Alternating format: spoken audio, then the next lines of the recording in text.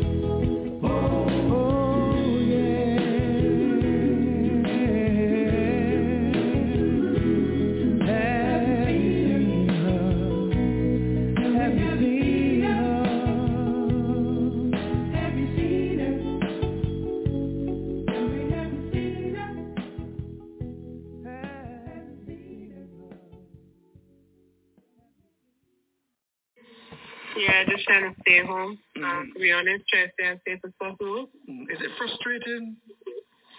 Yeah, definitely. I guess especially seeing that we're always out and about as athletes. So, I'm not complaining too much because we don't get that much time home, but still at the same time, a bit frustrating having to stay in the house so much. So what are you doing to keep fit, though? Are you running around in the garden? Well, we've gotten a fitness program from our trainer at West Indies, which has been really helpful. So he's given us a lot of body weight programs so that we can just use the resources around us, outside and stuff like that, in order to get through that program, which has been obviously really helpful for us in this time where we don't have much access to gym or facilities.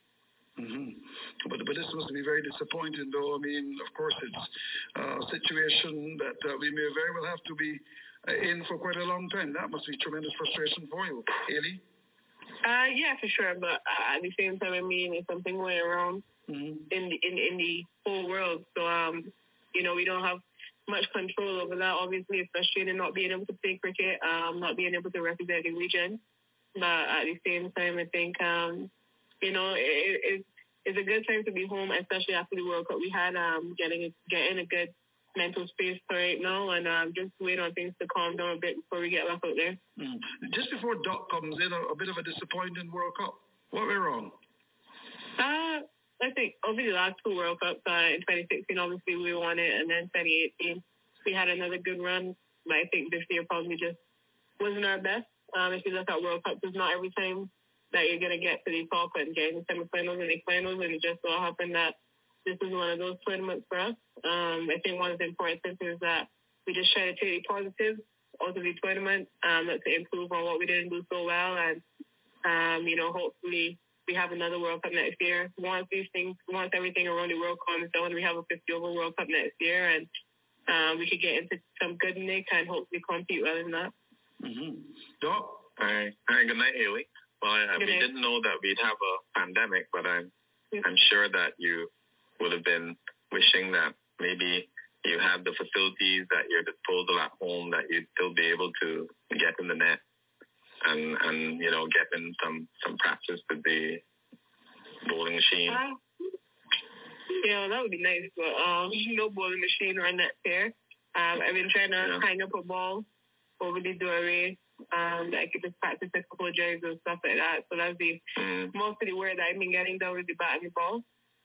I think they call that the Gareth Sobers batting machine or bowling machine.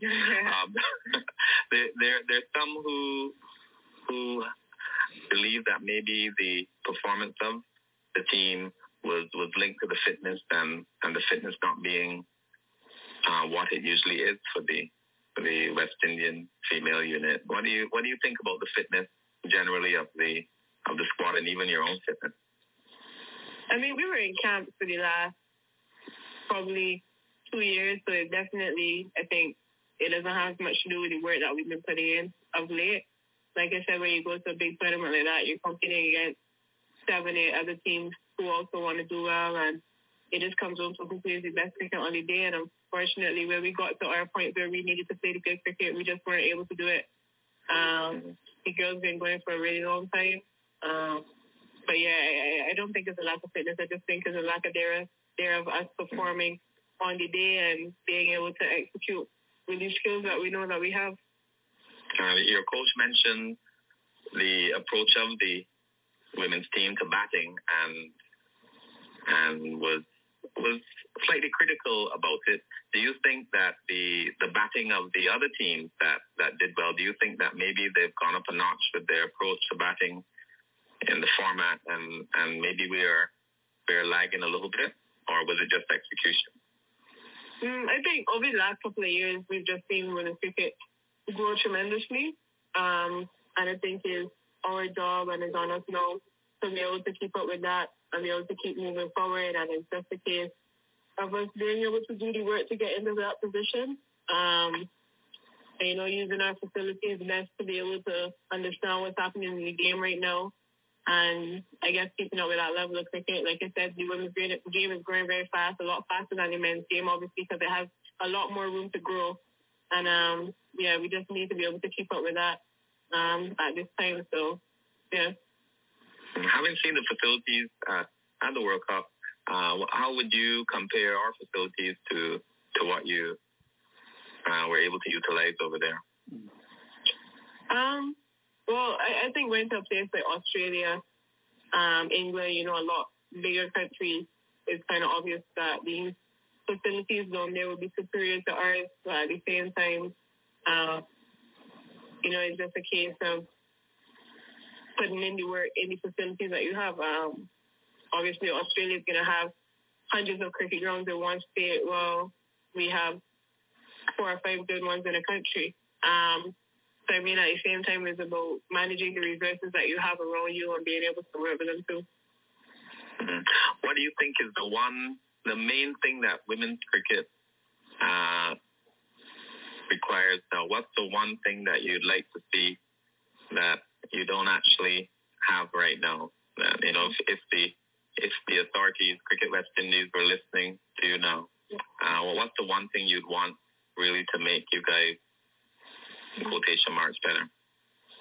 I think we need more regional cricket. Over the past couple of years, we haven't had much. When we do have our regional cricket on a year, it usually is about 2-3 weeks of a tournament. We try to squeeze a 50-over tournament and a T20 tournament within that 2-3 weeks per month. And obviously that's not adequate enough for us to be growing as cricketers. It means that there's no system for a lot of younger girls to come through, really, if we're not playing enough cricket against each other. And I just think that that's probably the one area that we can improve in order to see some growth within the region.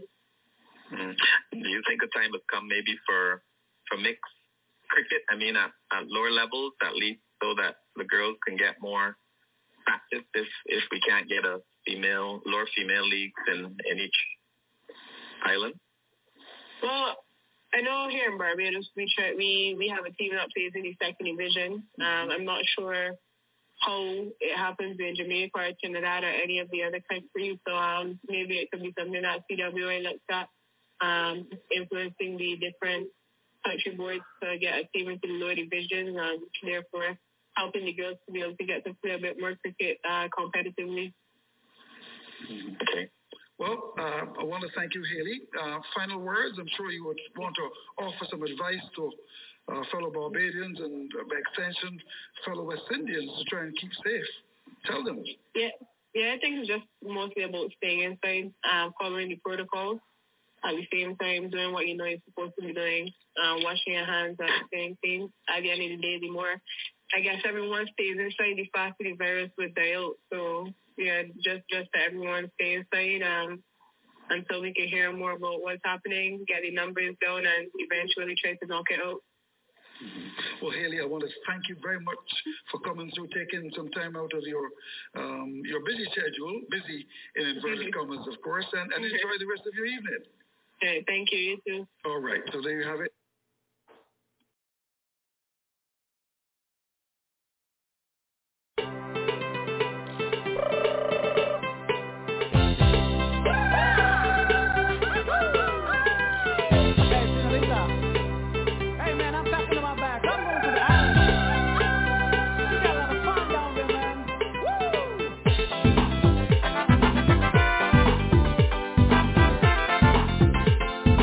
Baila, baila, baila.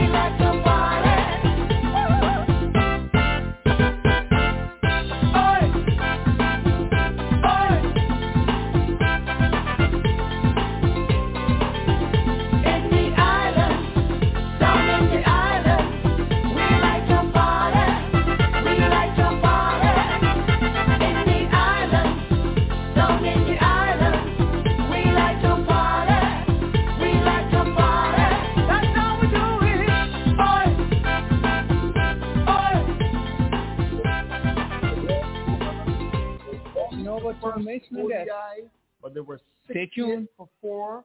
They were eventually able to get to 269, and they won by 24 runs, and then all hell broke loose in the second and third ODIs at Sabina Park in the land of wood and water, and the West Indies losing to Ireland, and the cricket tongues across the world are wagging yet again.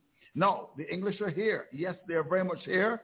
We hope to be able to talk to some of the big guns tonight as far as that is concerned. And we're going to have Dominic Warren, the marketing director there, to come a call in. And, of course, we want to hear about the pitch. Richard Prof. Edwards is going to be telling us about that as well. And we also want, of course, to talk to Roland Butcher, who knows the conditions very well. So, without any further ado, I think we should start with the Ireland-West Indies series. And by the way, we haven't seen the releases yet, but we know that Calvin Hope has been changed. Yes, Calvin Hope is no longer a director at Cricket West Indies.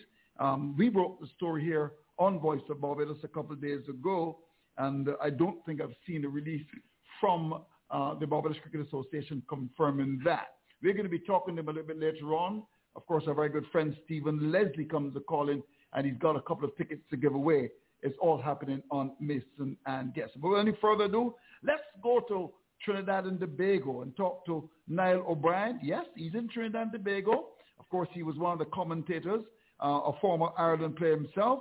And I would imagine, Niall, as we say hello to you, you must be a very happy man with a victory by Ireland. How are you? I'm very well, thank you. Thanks for having me on the show. Yeah, I'm here in Trinity. It's absolutely lashing rain. It's like a Dublin winter's afternoon. I'm feeling very much at home. I feel very happy. Yeah, I was very proud of my fellow countrymen bouncing back well in Jamaica after a loss in the first game that really did dampen their spirits because they were cruising in that first game as well. But to come back and win the series 2-1 was a magnificent feat, and one Ireland can be very proud of, and everyone back home following we're very, very happy with. What's responsible for the success, in your view? I beg your pardon? What's responsible for the success? I think a number of things. You know, I think it's obvious people who are watching or listening to the game. The toss at Sabina Park was very important. You know, you're playing at 9:30 in the morning in the Caribbean. You know, it is juicy. We did have a bit of rain in Kingston leading into the series, so I don't think the pitches got as much preparation. Certainly the first and second pitch didn't get as much preparation as the ground staff would like. So Ireland were, you know, whether you're lucky or not, when you win a toss, it's 50-50. Ireland won 3 out of 3, so that was a distinct advantage from the outset. You've obviously still got to make use of that, and I thought Ireland did. I thought the Ireland camaraderie, their team spirit, their cohesion was excellent. On the flip side, I don't think the West Indies were playing massively as a unit. And then I think, you know, technically, the Ireland batters showed better technique, better resolve, and better discipline than their West Indian counterparts. So when you throw it all into the melting pot, you know, in the end, a 2-1 series win was very, very rewarding. Indeed, although you almost threw it away towards the end. I was watching. You were chasing, 212. You were 190 out for 5, and all of a sudden you lost a couple of wickets needlessly. You almost threw it away, Niall. Yeah, that was ridiculous batting. It was like, I think on commentary I said it was like under 11's batting. Really, it was very careless, and it was nearly very costly. Even, you know, with 3 to win, Craig Young flicks one off his leg straight to Ruston Chase, who was inside the ring at fine leg, and the batter Craig Young just took off for a single, and Ruston Chase had all 3 stumps to aim at and missed, and that would have been 9 down with 3 to win. Yeah. So Ireland nearly made an absolute mess of it. But those people that have followed Irish cricket since they kind of came to prominence back in Jamaica in 2007, they know they never do it easy. Ireland never win easy, and I think Ireland and the fans back home, they probably aged a couple of years in that little last half an hour of the chase. Mm-hmm. Indeed. Just before we go to Dr. Ford, who's smiling, who are some of the stand-up players in that wonderful victory for you for Ireland? Well, I think over the series as a whole, you look at the likes of Craig Young. Used to be an opening bowler, but didn't have as much success with the new ball. So he's got a new role. He bowls kind of first change. He was brilliant. You know, I think in the 3 games he picked up 9 wickets. That's a remarkable feat. I think he was outstanding, bowled at good pace and showed his West Indians West Indian counterparts exactly how to bowl in their own backyard. Aggressive short ball, didn't overdo the short ball, bowled way too many short balls, trying to intimidate the Ireland batters. So Craig Young, I thought, was brilliant. Andy McBride was rightly adjudged player of the series, 10 wickets. And first game, he got hit in the head, had to go off for a concussion. So he came back, showed a lot of mettle, showed a lot of character, came back game 2, played well. And then in the final game, he picked up 4 wickets and a 50. So he was outstanding. And then there's a young kid, Harry Tector, who just goes from strength to strength. 3 half centuries on the spin. He's got 7 50s in his last 10 ODIs. Remarkable run of form, all at the age of 22. So, yeah, those 3 guys are 3 guys that can be very proud. And they're not really the names you're used to hearing when Ireland win big games. You're used to hearing, the Kevin O'Brien or the Andy Balbirnie or the Paul Sturley. But it's good for Irish cricket and very important that new players start putting their hands up and winning matches for the country. And that's exactly what happened. Indeed. Dr. Ford. Good night to all of our guests and all the listeners. Congratulations to Ireland. It was really a series well played, and I think that Ireland outplayed us in every match. I think they could have easily won the first match and did very well. What's the mystery of Matt Bryan and those off breaks? Well, there's no mystery. That's the really strange thing. He's played against the West Indies before. He's 5'8". He's not as if he's very tall, getting massive bounce. He's not a huge turner of the ball, although he did get a bit of purchase out of the surface. He's got no doucher. He's not, he hasn't got flippers or anything kind of in the terms of an unusual action. So it's basically straight up and down off spin, but he's very effective, very accurate. He loves the battle, loves the contest. But I said it on commentary. The West Indies batters, they're playing very old school kind of cricket. They just stand in the crease and they either block or else they try and hit the ball for 6 or 4. And unfortunately, when you're playing international cricket, that doesn't happen very often. Very rarely did we see a West Indian batter come down the pitch, use his feet, knock it to long on, knock it to long off for singles, rotate the strike, manipulate the field. Saw very few sweeps when Shamar Brooks did try and sweep one. He was out LBW. So when you're as a batter, if you're going to stand in your crease and wait for a bad ball, this is international cricket. The bad balls don't come very often. So if you're relying on, you look at Kieran Pollard, for example, first game, hit the ball out of the park beautifully. Second game gets caught in the rope. And then the third game, he comes out. He doesn't know whether he's going to try and hit the ball for 4 or 6 or block. And in the end, he gets caught at a leg slip, fending or just defending. So, I think it's a technical thing. It's a tactical thing. And also you see when Ireland come out the bat, Akeal Hussain bowled well first game. Second game, McBride straight down the wicket, hitting them over the top. They're sweeping. They're getting, down the pitch and nudging it and manipulating the field. And although Akeal Hussain picked up some wickets, he went for about 5 or 6 and overs. So, it was just it's something that West Indies cricket, I think it's been a pattern for many, many years. They don't play spin very well, and they rely on their brute force. And I think teams are getting more clever about how to go about that. Mm-hmm.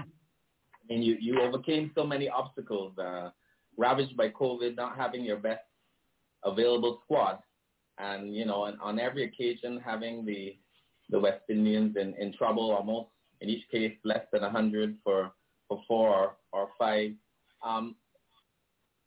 Who are the people that you think you really would have liked to have had for this one-day series that you didn't have because of COVID or other reasons? Well, in the end they win the series, so it doesn't really bother me actually. But I know what you're saying. Well, Paul Sturley missed the first game, and he's obviously a kind of talismanic figure for Ireland. So he was obviously missed, but he came back and played nicely. Balbirnie, the captain, he's a wonderful batter, a really good stroke maker, and has an excellent record against the West Indies. So, he was obviously missed, but at the same time, people got the opportunity, and that's what it's all about. And that's what you need in international cricket. You can't just be relying on 11 players. You almost need 11 players in reserve to be able to step up. Probably the one player they missed the most was Simi Singh. I'm not sure if your listeners know much about Simi Singh, but he bowls off spin. He's from Mohali in India, but moved to Ireland to go to university. Finished university, got a job, and enjoyed living in Ireland. Has been there ever since. So he bowls off spin, but he got 100 against South Africa in an ODI back in Dublin in July. So he's a genuine all rounder, and I think if Ireland had another spinner to accompany Mac Bryan, it would have been doubly difficult for the West Indies. But it's in a weird way, it's good that Ireland had players missing and they still got over the line. They got the job done. So that will give the new coach that starts in March, Heinrich Milan, that will give him a lot of confidence knowing there's a bit more maybe strength and depth that he didn't think was there before. Niall, how far are we behind in cricket in the world, West Indies? You hinted it earlier. Well, listen, that was, I said it on air, it was a very, very abject performance. I think it was a very, very ordinary performance, not just game 3, game 2 was poor, and even the game 1 when the West Indies won, I don't think they played very well. Technically they look players there just, don't look up to it in white ball cricket, making the same mistakes time and time again. They don't look the fittest team in the world. The fielding was messy, dropped catches. I think West Indies dropped 7 catches in the series. Ireland did the same, to be fair, but so 7 catches in 3 games, that's not acceptable. They've got high standards, but at the moment they're a long way off, competing against you would the say, best Niall, in the world. you would say, Niall, that the West Indies look poor. Yeah, I thought the West Indies were very poor. Very poor. And I don't want to take anything away from Ireland because it was a great win for Ireland. But I thought the West Indies performance was very, very, very, very average. And I don't think I'm being out of order by saying that. Not at all. Not at all. I think if you ask the players themselves and they look themselves in the mirror, they would accept that. They've got a series coming up against England and in your beautiful ground there in Barbados. T20, they could come out and beat England. You never know. That's the I suppose that's one of the frustrations as a West Indian cricket supporter. You never quite know what you're going to get. Certainly in that series, what I watched them at the World Cup in the UAE, and they were dreadful in the World Cup in the UAE. They really were. Oh dear. And Ireland were dreadful as well. So that's why I'm really happy that Ireland have got off to a really positive start in 2022. Just before Dr. Ford comes back, because I know he's got a question for you, let's go to. We're going to stay in Trinidad and Tobago and talk to Anthony Gray, who has not been on this show for quite a long time. You've not been on this show since last year, Anthony. How are you, my friend? Anthony Gray, where are you? Are you in Santa Cruz or are you jogging around the savannah? Anthony? Oh, he's gone dark. Oh, he's gone. Oh, maybe he's gone. He's gone dark. Come on, Anthony. We're waiting for you. Anthony, where are you? All right. We don't seem to have him at the moment, but of course we will want to talk to him very soon. Johnny Baran has also joined us as well. Johnny, how are you this evening? Are you in Barbados? Yeah, very good to be here and very good to be on the show. All right. No, just before we talk England cricket, Johnny, your reaction to the West Indies-Ireland series, you must have been disappointed, I would imagine.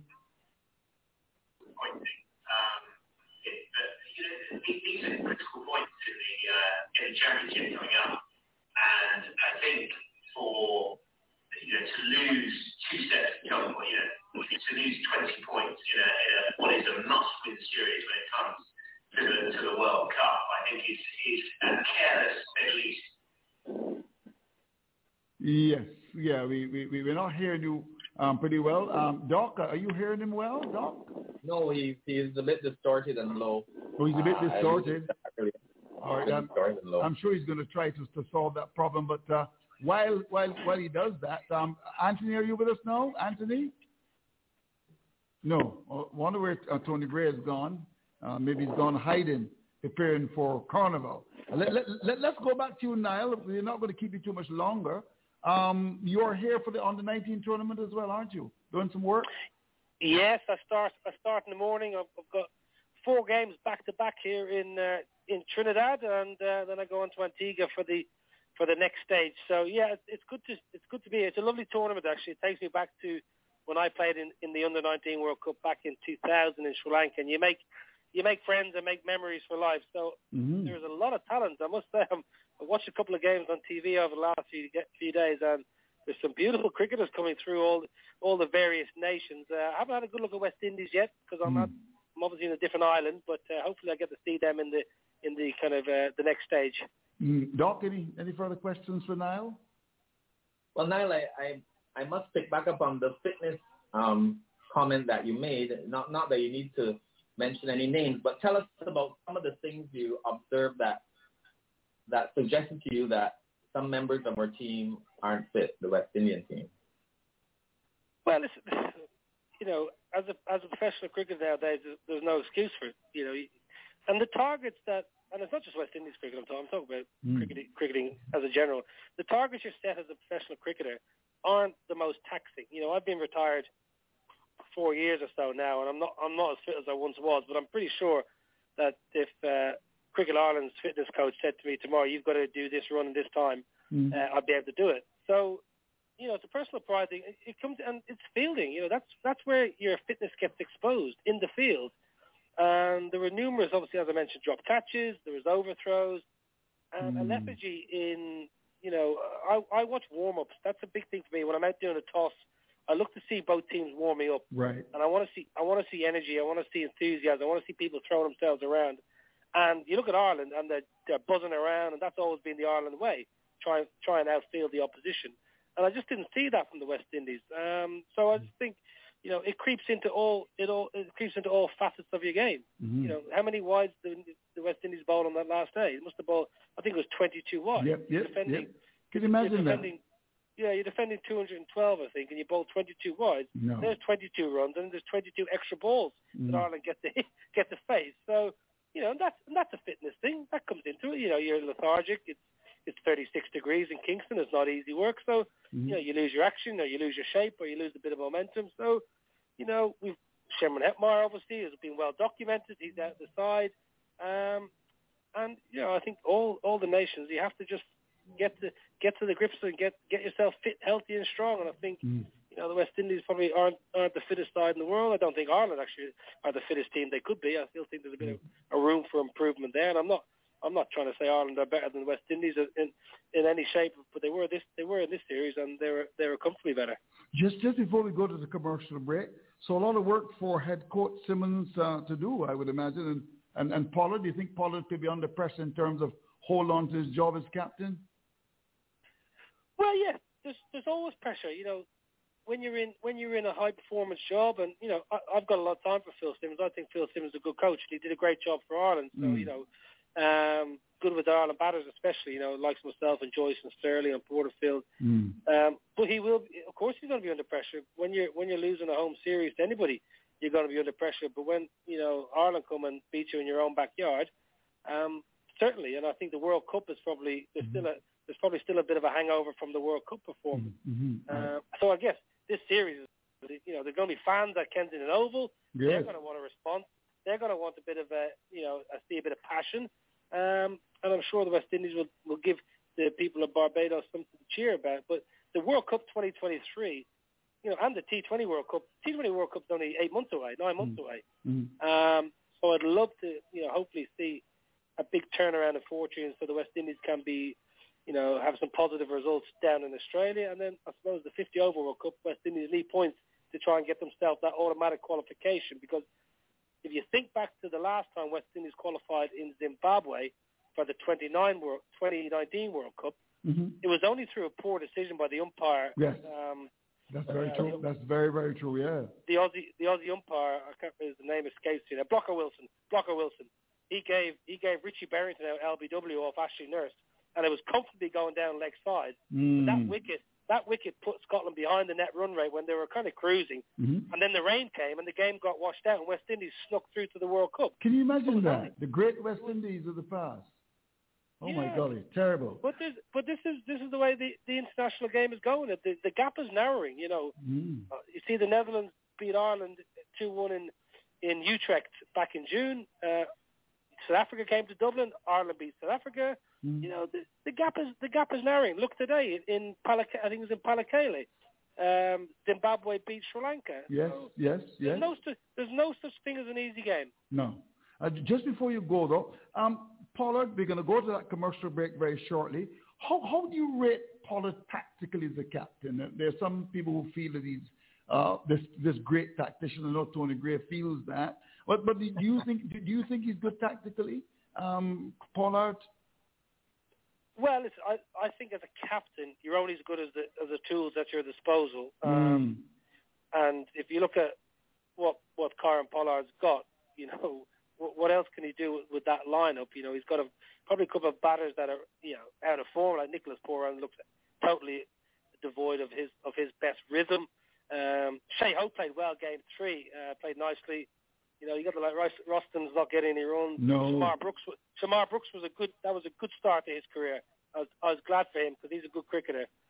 Justin Graves up front didn't click in 3 games. No. Obviously, no Evan Lewis. And they got, you know, in ODI, I think it's very difficult in ODI cricket now to bowl teams out generally because you know teams bat a long way down. But if you've got no wrist spinner playing with a bit of mystery, and you've just got finger spin, right? Batters, if they're patient, wait for a bad ball and rotate the strike and don't play carelessly, they're difficult to dislodge. And if you haven't got someone ball 90 mile an hour, it's also difficult. You've got to be very disciplined. But I think Kieran Pollard's a good captain. But I think sometimes, you know, you're only as good as the tools you've got in your toolbox. And maybe Pollard's he's missing a few players that he would like. Well, Mr. Bryan, I want to thank you for coming on Mason and Guests. It's always a pleasure. We welcome your commentaries, of course, at the international level. When you stay in Trinidad, make sure you meet Tony Gray. He's going to take you down somewhere in Port of Spain and have some good roti. I know but there was a gentleman, Tony Gregg, who called it roti. But we know we know it as roti. I call it the roti hut. The roti hut is very, very good indeed. Now, if you were in Barbados, we would have taken you to Bats's Road, you know, to have some good fish. Next time. All right. So all the best. Have a good evening to you, Take sir. care. All right. Take care. Bye-bye. When we come back, we're going to go straight to Tony Gray, who is actually living up to his name because as you look at him in Zoom, his beard is very gray indeed. Tony, that's the E-Y and not the A-Y. When we come back, we're going to talk to him. And I've got a question right up front for Tony when he comes back. But, of course, Mason and Guests brought you in association with our very good friends at ASA Field Work Ground, the best shot of the day. If anybody feels they could drink with me, let it. Yes. We're waiting to rejoin Mason and Guests as you hear. We're waiting to hear from Tony Gray. But I tell you, it's going to be a good evening. I hope you folks are enjoying the show so far. We are waiting to hear from Mason as we rejoin him. We want to take this opportunity to invite you to be with us on Sunday at 6 p.m. Eastern Standard Time, and it will go until 9 p.m. Eastern Standard Time. So we talk purely cricket. Let's see Tony. Across the world. Now, let's look at the whole question now of Tony Gray. Hello, Tony. Nice to see you. Wonderful indeed. A happy New Year to you, Tony. I haven't seen you since last year. How are you doing? I'm all right, Andrew, and good evening to you, and good evening to Dr. Ford and your guest there. Happy New Year to everybody. Is it red you're wearing, Tony? Because if that's got political implications in Barbados. Is that red? Yes, it's red, but I'm not in Barbados. All right, your reaction, Tony Gray, former West Indies fast bowler, to the West Indies beaten, oh my golly, by our friends in relation to Ireland. What went wrong, Tony? Yeah, I'm very disappointed. Obviously, Ireland is rated or ranked at number 11 in the world. We are 9th in the one-day internationals, but not totally surprised because our batting has been real issues with our batting for some time now. Technically, obviously, our batsmen are not efficient enough. And if technically you're not efficient enough, obviously you're not going to be able to be efficient with the game awareness skills. You're not going to have confidence at all. And when you look at the Irish team, they're not a team that has superstars, but they played as a team. And I guess that when you look at what happened with them during the course of the tour, when it comes to adversity and times of predicament, because they went through COVID-19 situations, it galvanized their players, and they just did what they were supposed to do, which was to be efficient in all departments of the game. And obviously we are not. So, you know, I'm not greatly surprised, but I'm very disappointed. Should heads roll before we bring in Roland Butcher? You think that Simmons can survive this and Pollard? What do you think, Tony? Well, I think that I think that the CWI have to review and assess the performance level of all the coaches, not just Simmons as the head coach, but the batting coach in Monty Desai and obviously Roddy Estwick, the bowling coach, because it's not only the batting, the fielding has been an issue. As Niall mentioned, 7 job catches during the course of the series.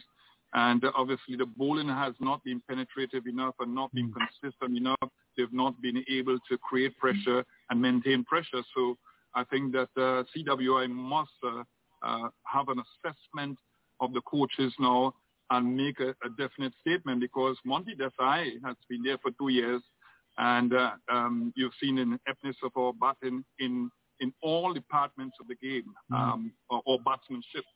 For example, against South Africa, they were poor. I mean, the World Cup, where we expected to have done well with the firepower that we have, and I say firepower with some apprehension, because T20 cricket, it's not about power hitting again. It has evolved over the years, and it's about intelligent batting. And to see us get bowled out in the first game for 55 was poor, and we continue to have poor batting performances, not in that format alone, but in all formats. So Monty Desai, a question mark behind him, and the CWI must make a definite statement. Tony, I didn't ask you that. I'm asking you, Tony Gray, if you had the responsibility now, would you fire Phil Simmons and Captain Pollard? No. Why not? And not because I'm Trinidadian, because I know that is what you're aiming at. Well, that is exactly the reason why you wouldn't fire them. Let me just say something before I answer that. Yes. Let me just say something before I answer that. I talk about review them in their different portfolios, all right? But remember, I'm not that way inclined, because I didn't have Ravi Rampal in my team. I didn't have Darren Bravo in my team for the World Cup. And when you asked me a couple of years ago when we played India in the Caribbean, I also mentioned I don't think that Darren Bravo should have played that second test match. But so I'm not that way inclined. Let me make that statement up front. So, the reason why I said Monty Desai, wait just a minute, Andrew. Okay. The reason why I said Monty Desai is because he is the batting coach. Yes. And the batsmen have not done well in all formats of the game. But I'm also saying that the CWI must review the performance level of Philip Simmons and also Kieron Pollard. But it is there for us to see. As Niall O'Brien was saying, Pollard doesn't have the tools to work with, and he has a lot of young players, inexperienced players, coming into the one-day game. So you're saying then, Tony, that you would keep Simmons as your head coach and Pollard as your captain? That's right. If we remove Pollard as our captain now, we're in a bigger mess, because we don't have experienced leaders. So we have to give these guys time to make the adjustment. Right. Pooran is not, in my opinion. Somebody suggested that Ed Meyer, he's definitely not ready. He cannot be responsible for himself and his fitness. How can he lead other people? So I'm saying that we have to leave Pollard in that position and give the others time to make the adjustment and the transition to international cricket. Well, I'm sure that Dr. Ford will come in here. Doctor, how are you? I'm sure that you want to respond to all of this and maybe bring some stats too. Well, no, I just look at responsibility and the role of a captain, and the captain leading from the front. I think if we look at the career stats of being under 26 for Pollard in both white ball formats, and his inability to impose himself on teams in matches and to lead from the front as being his biggest weakness. Also, when the team has been floundering in the field, you can see that he's deflated and devoid of ideas. These are things that we have chastised former captains for, like Jason Holder, Carlos Brathwaite. I don't really see how we benefit from an experienced captain that isn't able to perform and lead his team like Joe Root would, or like any other, like Kohli would. I mean, and it makes a nonsense of having an experienced captain. I would also say that for individuals who are professionals, I think if you see that you are floundering and having one miserable outcome after the other, I think sometimes your pride should prick you into doing what is necessary. Mm-hmm. I mean, Tony has shown us that we are floundering against pace against South Africa. We had difficulties against Spain and against Pakistan, and now, Ireland has come with some off spin and some slow, fast, medium, and still we're lacking, and we can't get anyone else. Mm-hmm. But Tony, I'm surprised at your opinion, but I respect it. Mm. But I would say, do you really think that we are? You're surprised. I like that one, Doc. But you respect it. Yes. I like that. Yes. Yes. Because I must respect everyone's opinion, and I think Mm. in a free world, we're entitled to believe and to come to any conclusion we would like to. Right. But Tony, I would say, I'll ask you a simple question. Mm. Are you satisfied with the performance of Pollard as a player? Are you satisfied with his performance as a captain? Mm. I think that he can do much better as a player. I think that he himself needs individual attention with his batting. You see, after all these years. You got to understand what is happening, Doc. And I keep on saying it. And I think that we're doing the wrong thing in West Indies cricket. So we get in the same results. In fact, what we did get in it is a depreciation of the batting talent that is initially there. Mm. We are doing the wrong things because we're not understanding transitional periods. Pollard has not been in white ball cricket in the sense of playing a lot of one-day cricket. Mm-hmm. In recent times, he's played a lot of one-day cricket, but he's still going through the transitional period because he's played a lot of T20 cricket. We got to understand the process that takes the player forward and produces performance. Mm. I think that he needs individual help as a batsman. I would agree with that. I think as a captain, initially, he's a very good captain, but he's also a human being, and with the ineptness of our batting, he's shown signs of being discouraged. Mm. But who else do you put? We got to get hold of him. We got to encourage him. But who else do you put? Because if you put Pooran, for example, is he ready for captaincy? Well, maybe, Tony, the answer is, could anyone else do any work? That may be the answer. But what I would like to ask you as well is, if any other cricketing nation had a coach or cadre of coaches that have had the results that our coaches have had, don't you think that the administration would see it fit to consider going in another direction, or maybe the coaches would try to save face and leave the scene? Because you think that the coaches should be maintained in spite of the most abysmal results we've had in our history. Because if you thought the World Cup was bad, Ireland is worse. And, I'm asking you, how low do we have to go before you think we should? Yeah, what I'm saying, Doc, is that there has to be specificity. Who is in charge of our batting? Monty Desai and the coach is also with him.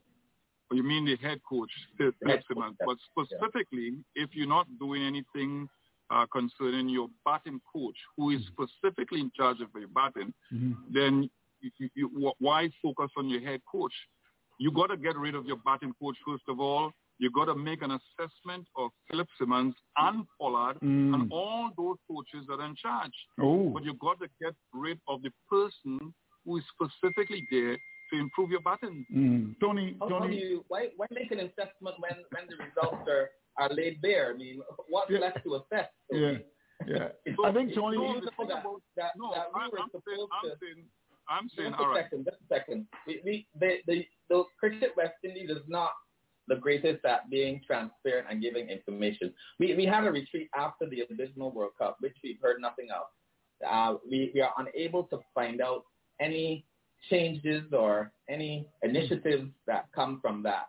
Now, if they try to do an assessment of a coach and coaching cadre and a captain that's failing, I don't think we'll get any. We won't hear anything about it. But the results are there for everyone to see. Yes. Well, Well, the thing about it is that you must assess coaches. I mean, all right. So, for example, coaches assessment goes along with the system assessment, right or wrong? Coaches assessment goes ahead with what? With your system assessment. Yeah, but have you ever had a coach do this badly and a batting coach, and you still want to assess them? I think we have moved on with less. Tony? Then I said that you have to go on from your batting coach first of all, because the batting has shown that it is not progressing. In fact, players coming into the West Indies team coming with a certain degree of talent, and you've seen the decreasing of the talent. But does the overall manager not see this and act on it and either decide if his charge that he brought in specifically in a time when it was said that we wanted all West Indian coaches, isn't he somewhat responsible as the ultimate manager? Where does the buck stop in the coaching group? Well, if Simmons, for example, brought in Monty Desai, he's got to go. He's got to fire him. Oh, that's the way I see it. Tony, you're getting a lot of lashes on WhatsApp for this, and I wouldn't share these WhatsApp messages. But we're going to have to move on, Tony, because, of course, we've got Sandy Roberts with us as well. And we also, because England are here, and we're going to spend, I know that Dominic Warren doesn't have a great deal of time, so we just want to invite him at the moment. Gentlemen, stay with us in relation to the build-up. Dominic Warren, of course, is the commercial director. Good evening to you, Dominic. How are you? I know that you're a very, very busy man. Where are you? Are you in Barbados, Dominic? I'm straight out of the Kensington Oval in front of me. Oh, how wonderful. Just watching the warm-up match at the moment. Right. Okay, fine. Now, of course, Sandy Roberts and my very good friend Roland Butcher, they're listening to you. Are we ready, like Freddie, as we would say in Barbadian parlance, for the action starting on Saturday? Well, good evening, everyone. Yes. Not ready yet, of course, because everything's just come in from Jamaica from the Ireland series, but we will be ready. And it's pretty exciting. First time we're probably going to have fans back in a venue since the start of the pandemic. Ticket sales going pretty well. We're going to be at 50% capacity here at the Kensington Oval, working with BCA and the Oval and the government of Barbados. So we're pretty confident that we're going to be close to, if not sold out, for all of the T20Is. Party stands going out here, the Banks Beer party stand that's been built in front of me, and lots of travelling fans coming in. And as I said, the box office is actually open today as well, so local fans have started coming in, even with the election build-up going on. So hopefully plenty will come in, and what will be a pretty interesting series between two sides which will have radically changed since the last time they met and the last time they played T20s, really. So let's talk about the English fans. They're already here, the Barmy Army and everybody here. How many English fans do you have, approximately, that you know of, that would be in Barbados by now? I don't know. It might be quieter. They might be quieter than usual this time with COVID. But what we've seen is that from tour operators alone, we're expecting for the T20s certainly pushing towards 1,000 fans coming in from tour operators. Tour operators generally account for about 25 to 30% of the travelling fans that come in. So you could certainly expect to see 2,000 to 3,000 other England fans on top of that. I see. And of course, let's confirm this. Only vaccinated spectators will be allowed into Kensington Oval. Just want to make that absolutely clear. Yeah, I have to go into my public service broadcast element now and provide all the info for it. Yes. Yeah, I mean, everyone in the stadium will be fully vaccinated. Fortunately, that's a reason why we won't have children in, which is a shame, but it's to make sure, working with the government of Barbados and the Ministry of Health, to make sure that the game can go ahead with fans. So everyone will be fully vaccinated, from umpires to ground people to caterers to to media as well. So everyone will have to show their vaccination documentation when they come in, and have to wear masks at all times. And you have to wear masks at all times. Other than when eating and drinking. Okay. If you eat and drink a lot, you may not have to wear it that much. I see. I don't mean to be flippant. It's important. But the other thing, we'll have social distancing in the stands. So essentially, we've sold full rows. And if you're in a group, family, married couple, etc., essentially every other group will shift forward a row or move backward a row. So essentially, there will always be a gap in the stands between every fan. So fans, whether they're local fans or whether they're travelling fans, will have to be prepared for that. But that allows us to get up to 5,000 people in, maybe a bit more actually, with the party stand. So it's exciting. It's great to see fans coming out, and obviously with 5 matches, the first time there's ever been a 5-match T20 series between England and West Indies, and both teams have big points to prove. So certainly, if the local fans come out, their noise, they're bringing the West Indies vibe to the stands, is going to make a big difference. I see. And in terms of reach, Dominique, where is this going? I mean, all over the world in terms of the television? Yep, all around the world. We've, you and your listeners will hopefully be aware that over the last year, we've taken on a huge number of global broadcast agreements. So in terms of the key markets, we've just signed a new partnership with ESPN Caribbean. So ESPN Caribbean will be featuring the series in the Caribbean on live. So the fact that ESPN Caribbean is on pretty much every cable package means that we've got the greatest reach from a cable station. In the UK, it will be on BT Sport. So, the 2 key competitors are covered. And then around the world, we've got all the new deals with ESPN in the United States, FanCode in India, and I can go on. So, and we've just signed a new agreement in Southeast Asia with a company called 11 Sports. So, again, we're going to have West Indies cricket going to countries we haven't gone to before, with the likes of Thailand, Indonesia, Singapore, Hong Kong, Malaysia. Don't know how many West Indies fans there are there, but hopefully there'll be a few more after this. Right. Dr. Ford? Any questions for Dominique? Dominique, how are the projections for, you mentioned how many fans you expect for the T20 leg. How are the numbers, comparing to the projections that you had earlier? To be honest, we use 2019 as a benchmark, and actually they're looking pretty healthy, certainly in terms of T20. So the T20s are probably going to be similar to the ODIs that we had in the Caribbean in terms of audience, and actually could push through that, hoping if the locals come out and create a really good atmosphere, then 5,500, 6,000 people in what will be a full house for Kensington with a 50% capacity would be good. I think fundamentally with COVID-19, it's created uncertainty for everyone. There's been really healthy interest from travelling fans.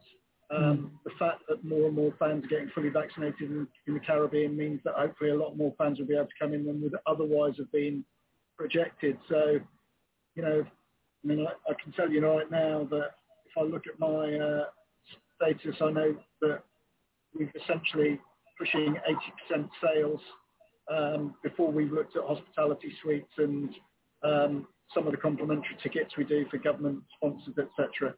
So we're at a good number already for that first game. I think the exciting thing is with back-to-back T20s on 2 consecutive weekends with a midweek day-night interlude as well.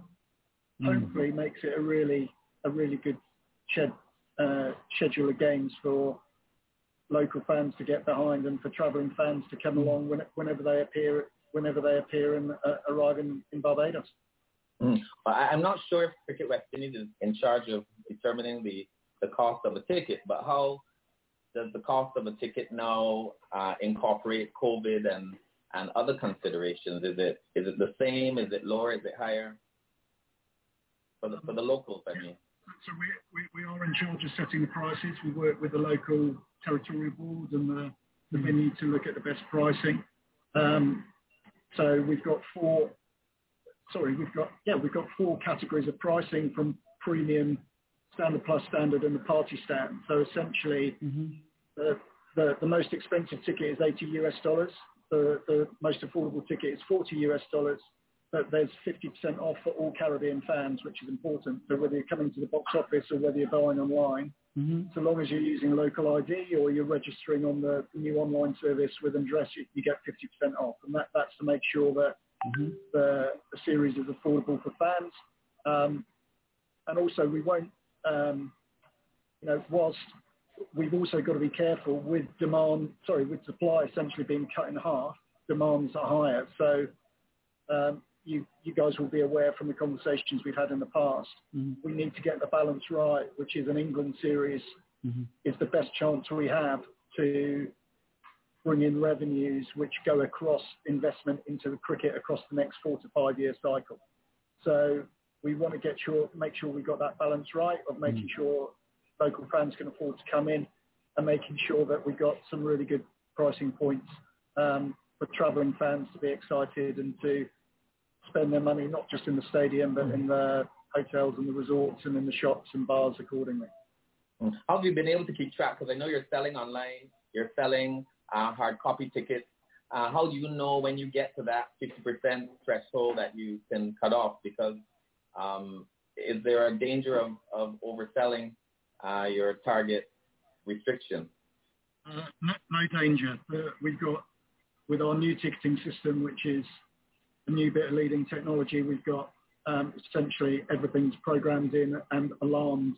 So once we go through thresholds, certainly once we get to 85, 90%, nice alarm bells ring to say that we're close to sell out.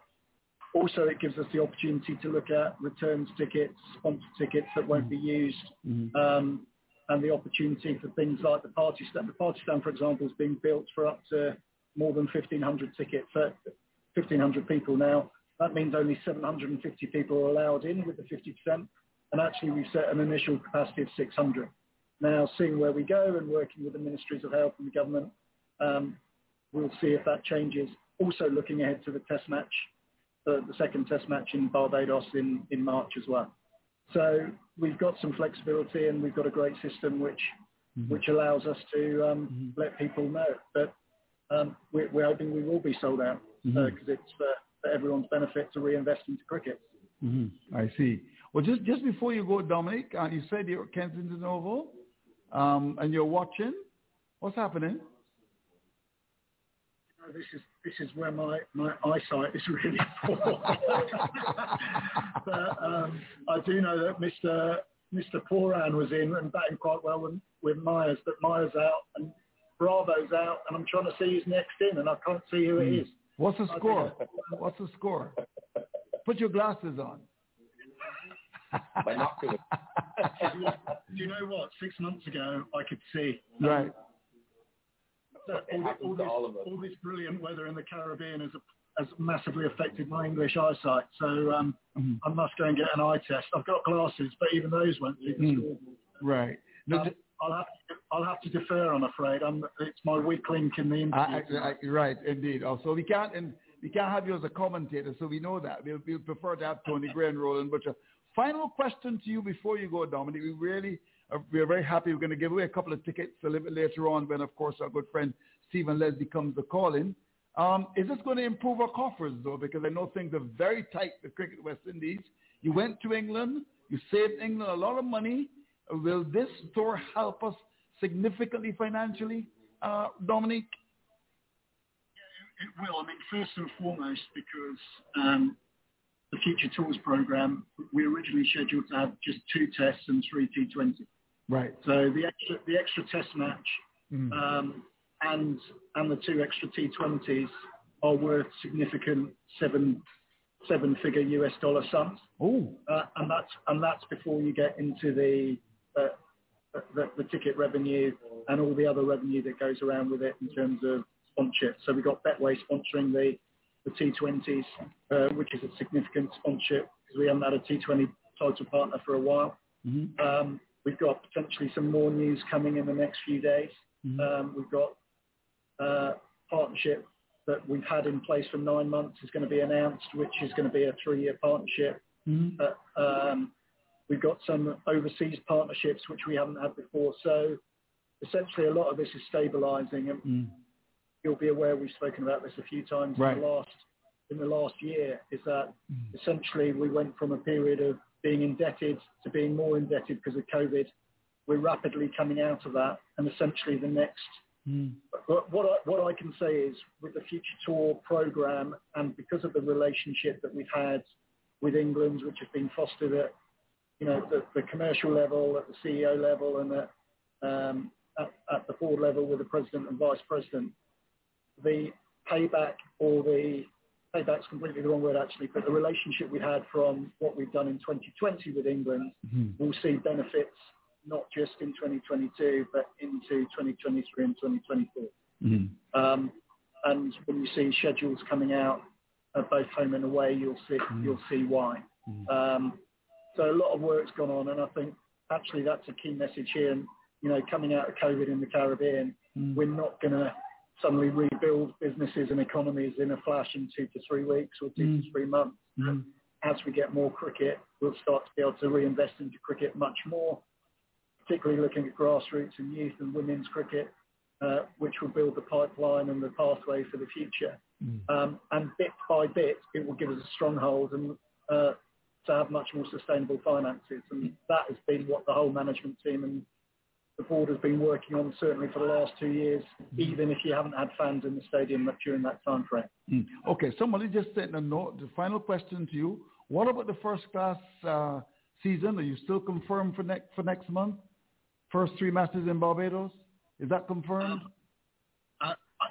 I can't confirm the exact schedule, but it's coming, and you'll be one of the first to know. So first class cricket in terms of Red Bull Cricket, the West Indies Championship will be coming back. Right. That's been a massive gap, obviously, in terms of both playing time and development time for players of any age in any capacity. So essentially in February, we'll be announcing that schedule probably in the next few days. We'll be using the platform of national matches to do so. So it'll be great to have Red Bull Cricket coming back, and then we'll see more regional cricket developing in the year ahead for youth men's and women. Wonderful. Thanks, Dominic, for coming and talking to us. We want to ask you for an update. If we wouldn't do that, we wouldn't embarrass you. But we want to thank you for coming through and talking to us on Mason and Guest. Enjoy the rest of your evening and enjoy Barbados, the Caribbean's #1 country. Thanks, Andrew. All right. There you go. All right. Thank you very much indeed. So that's Dominic Warren, the commercial director. When we come back, and we're going to go straight back into the cricket and talk to, of course, Sandy Roberts, who's joined us. He's in yellow. That obviously has some political implications as well. So we have a gentleman in red.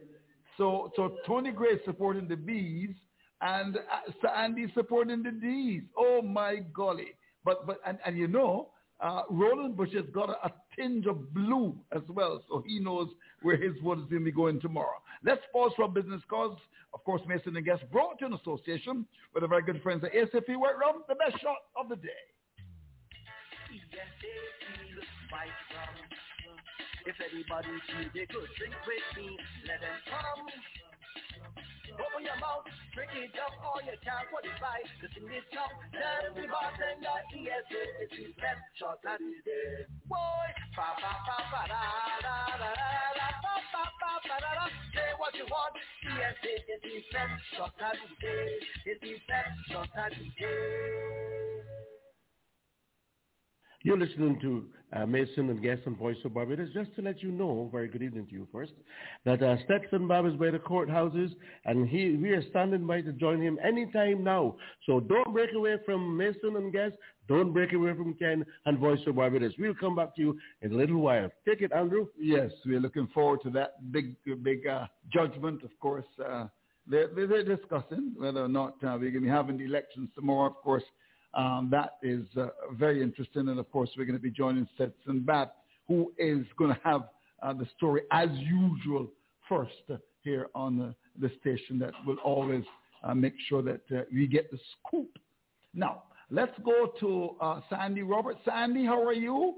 Are you okay? Happy New Year to you, Sandy. How are you?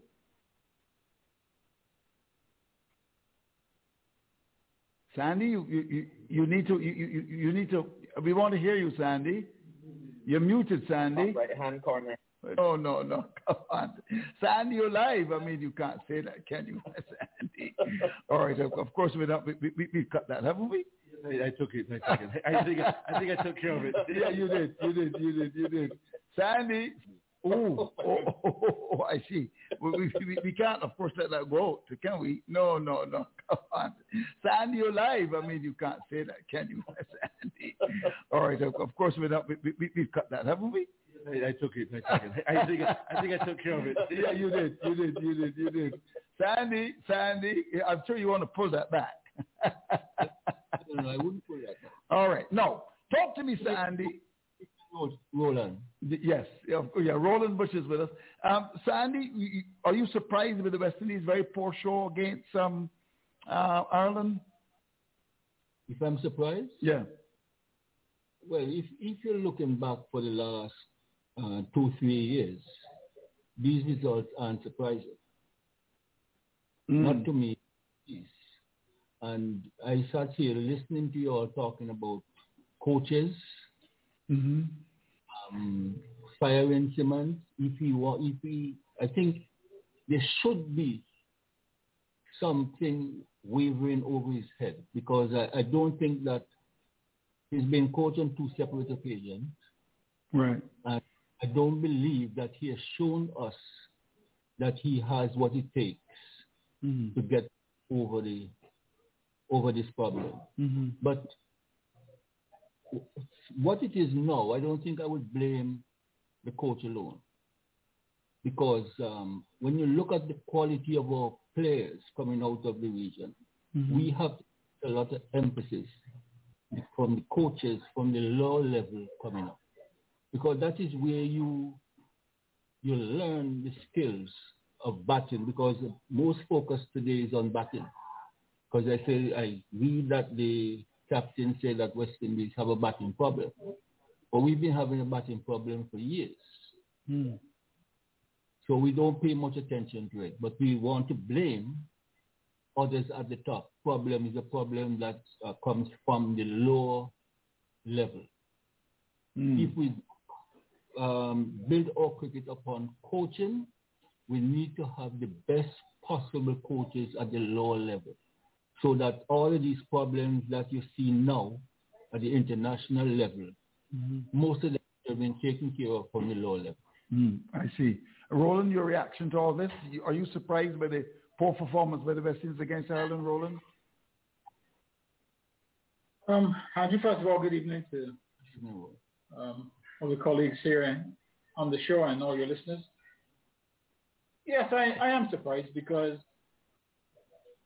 we know the position West Indies are in terms of their performances for some time. But in saying that, I would still have expected a much better showing against an Irish team which, until now, haven't really beaten anyone apart from Afghanistan and Zimbabwe, who are ranked below us. They haven't beaten a high-ranked team in the series. So from that perspective, even with a West Indies team changing, I really expected that West Indies would be really fired up for these 3 games and to try and get some points on the board against what turned out to be a weakened Irish team, because we know what happened in USA with the ODIs being cancelled and ending up with 5 players having COVID.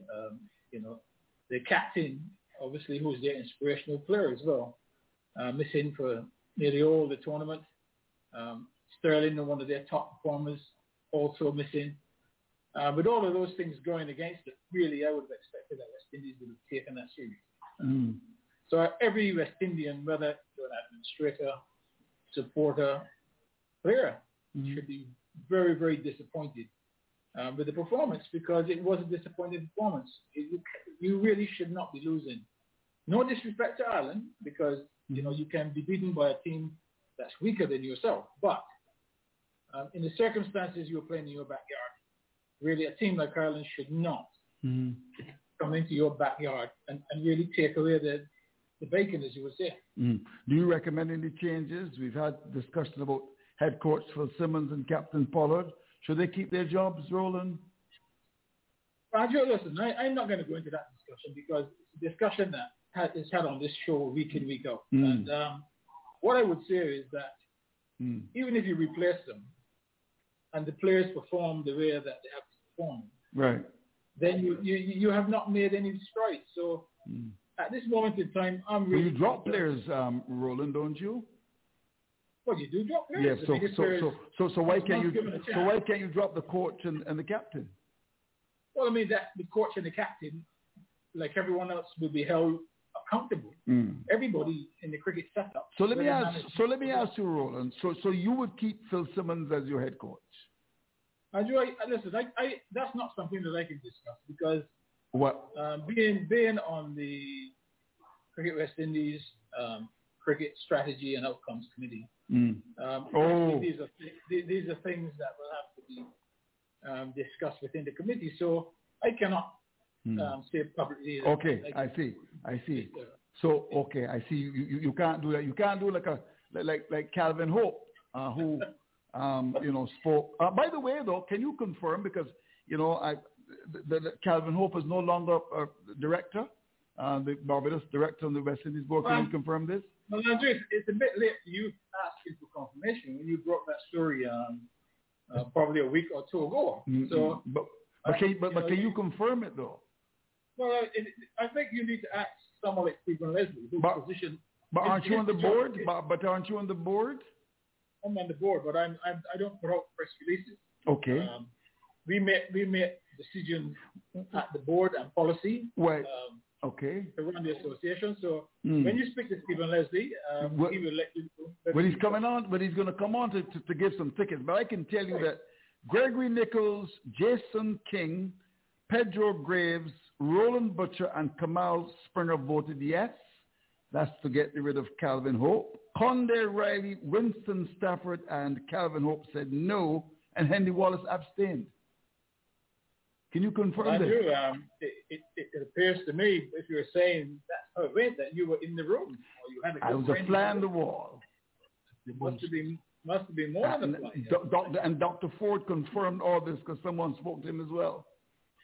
Well, I mean, in future, I will have to listen to you when you give breaking news. Because, as you know, before, I have always been very skeptical, but I may have to take note from here. No, but I'm saying this has happened, and it's happened over a week now, and there's been no release from the BCA. Well, I mean, Andrew, really, as you said, there should be a release. Stephen Leslie will be able to tell you whether he's going to release or whether he's got a release to make. But as I said, as a board director, yes, I don't put out press releases. Let's leave it there. We broke the story last week, and I did all my investigations, and I'm even able to tell you how they voted. Roland Butcher, no comment on that. All right, let's turn our attention, of course, to England. The English are here. Johnny Moran has joined us. We couldn't quite hear you properly, Johnny. Let's hope that there's an improvement. Are you excited about the England-West Indies series, Johnny? Andrew, hello. Is that any better? Yeah, we now have to turn the volume down. Yes, you're loud and clear.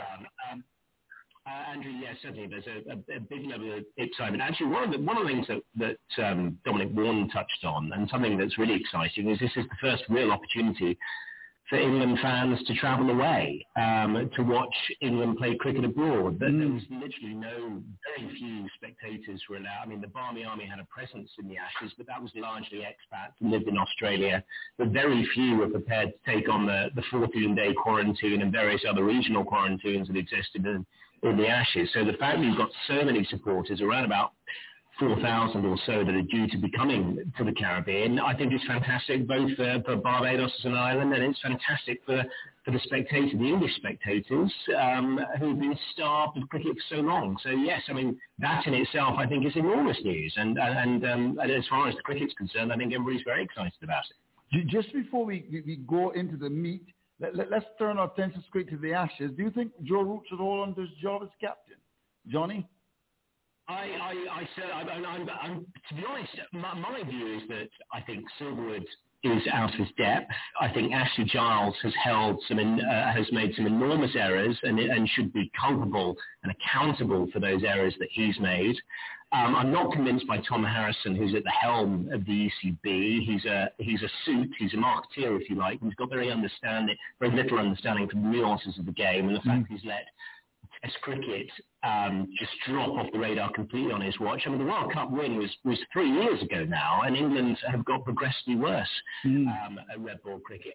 As far as Joe Root's concerned, I would cling to him like Leonardo DiCaprio was clinging to a life raft. I would hang on to Joe Root. If a man could score 1,700 runs and lead England, so he's the only guaranteed pick. He is the only name on that team sheet, test match after test match, who's likely to play. We talk about Ben Stokes, but he's got massive issues over his fitness. He, of course, understandably took some time off for other reasons this year. It's an enormous weight on his shoulders. Otherwise, you've got left field picks. Sam Billings made 24 in the first innings, and people were saying he was going to be the next England captain. You've got Stuart Broad as a left field pick, potentially, but again, of course, he never plays the first test in the series either. So, no, as far as Joe Root is concerned, I just think that with everything else going on, he's a perfectly serviceable captain. He may not be the most brilliant, the most intuitive, the most daring, but fundamentally, cricket's a simple game. You just need to put one foot in front of another. I think he does have to take some culpability for some of the mistakes made on this tour, because he would have made them with Silverwood. Some of the selections they've made, I don't think they got it right in any test match, particularly some of the decisions at the toss. And he was possibly culpable at some clutch moments, but where the captaincy probably got on top of him. But I would definitely keep Joe Root as captain. That would be the easiest decision I can make all year. I see. You're at it, of course, Johnny Moran, top journalist.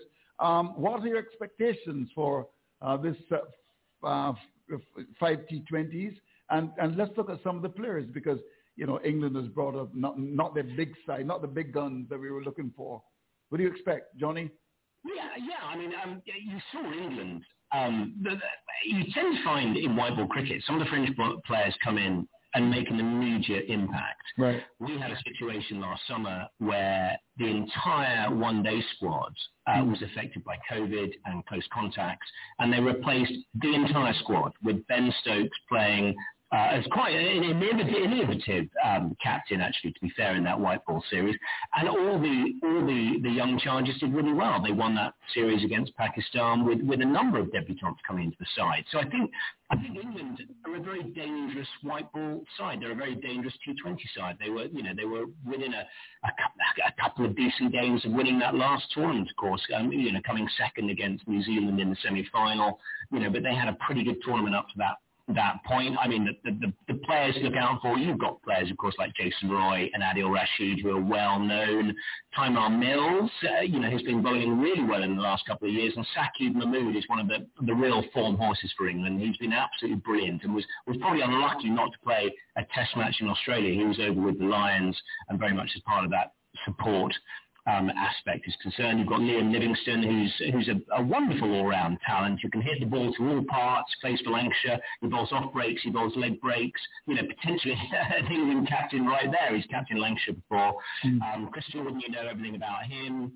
Liam Dawson's been around the game for a while. Harry Brook is a bright prospect. He's 22 years of age. He's been in the county game a few years. In the last couple of years, he's been very prolific in all formats. Sam Billings, of course, he's the one member of this Ashes experience who will be in the Caribbean. He drove 11 hours down the Gold Coast to get to the England side and then made his test debut in Hobart. Tom Banton, we've seen a little bit of him. You've probably seen a bit of him in various formats for a while. He's an exciting bat for Somerset.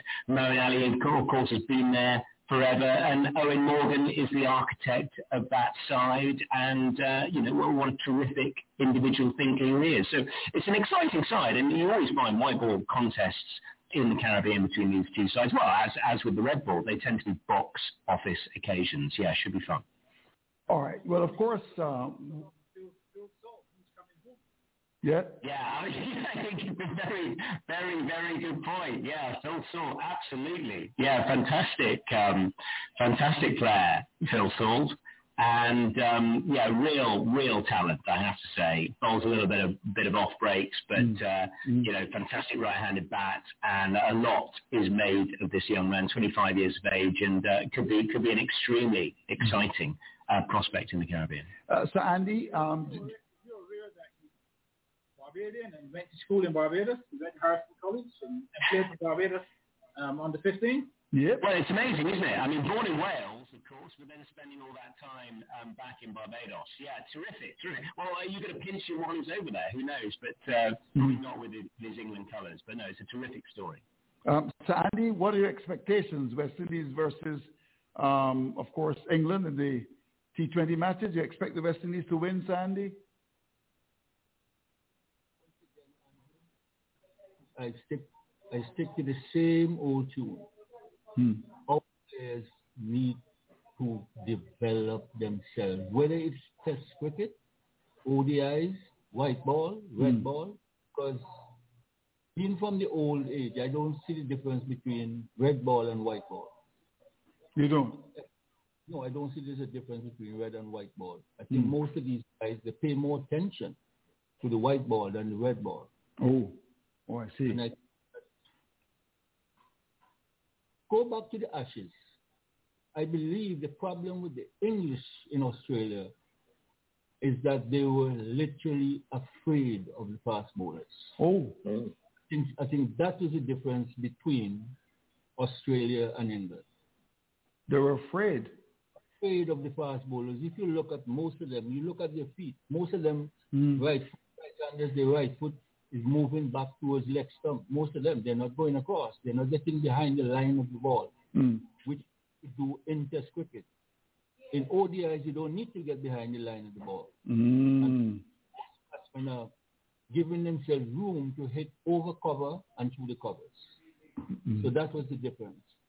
I think West Indies now in the T20s, they should make one or two changes because, and I would say that I would give the captain, the now captain, a break because I believe that if we're going to look towards the future, I don't think we should be building with a 34, 35-year-old at the present time because the entire structure of the batting has let us down from top.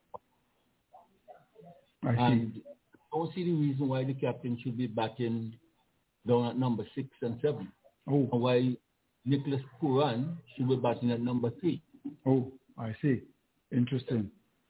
You need to get at least one batsman who will be prepared to bat through, even in T20s. Don't see that in our setup. I see. Interesting. Well, of course, it's time for our listeners to get involved because we're going to be actually joining Mr. Stephen Leslie, who is the Manager of Marketing and Communications at the BCA. And, of course, we're going to be giving away some tickets, of course, this evening.